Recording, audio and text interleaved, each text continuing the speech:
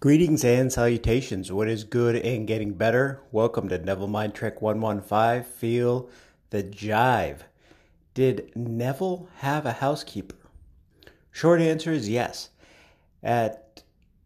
Towards the end of his career, maybe the 60s, I don't remember the exact date of the lecture, he mentioned that he had a staff.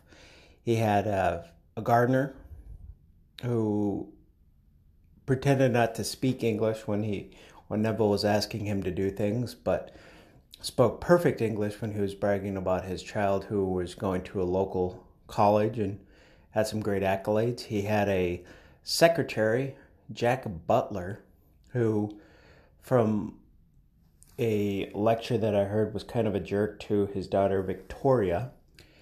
And he did have a housekeeper. Could have had a housekeeper for a myriad of reasons.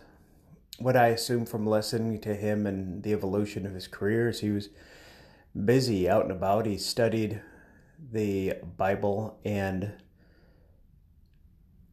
William Blake, for about 6 hours a day. He did a lot of talks, probably wrote a lot of books. So he found better things to do with his time than to clean his house.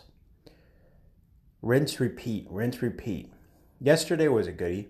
Got a lot of good feedback. If you stay all day in the shower, you don't go out and you live your life. If you continue reconditioning your desires, you don't really live your life, and unfortunately things don't happen because you're too busy focused on staying in the shower, metaphorically, if you will.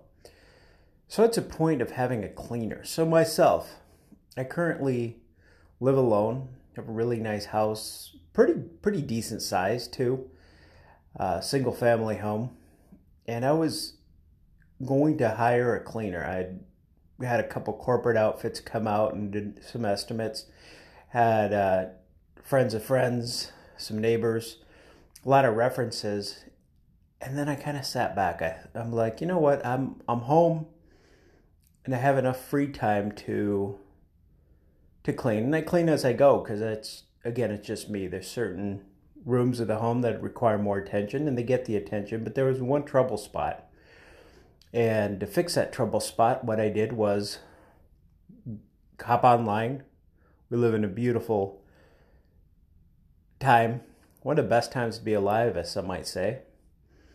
And saw the problem area that I needed tackled, and instead of spending however many dollars to have somebody come out and freshen up my home, I did it myself.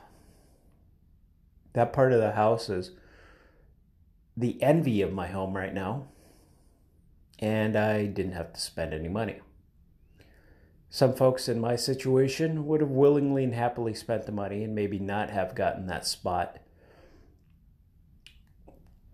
cleaned up. Out damn spot. Quoting some William Shakespeare now.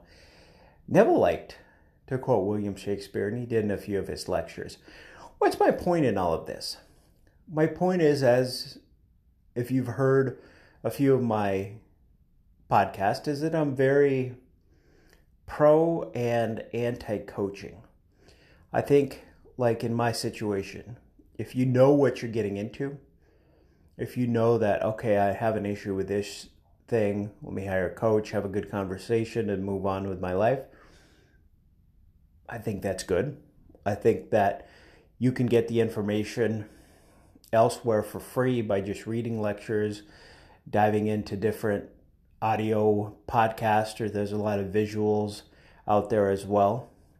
And so that's my take. If you would like to spend your money, you're welcome to spend your money however you like. If you want to spend your money hiring me as a coach, by all means, whenever I have some time in my schedule, I will do my best to fill you in. And I'm sure there's other coaches out there that'll do that as well.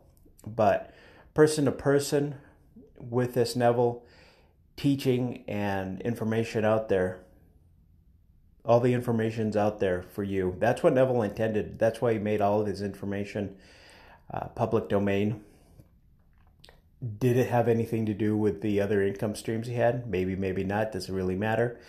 But moral of the story is use your resources wisely. Just because I find that the best Neville teachings that I've had are the ones where I've kept my money in my pocket. You could be listening to anything in the world, but you're here listening to this. Until next year.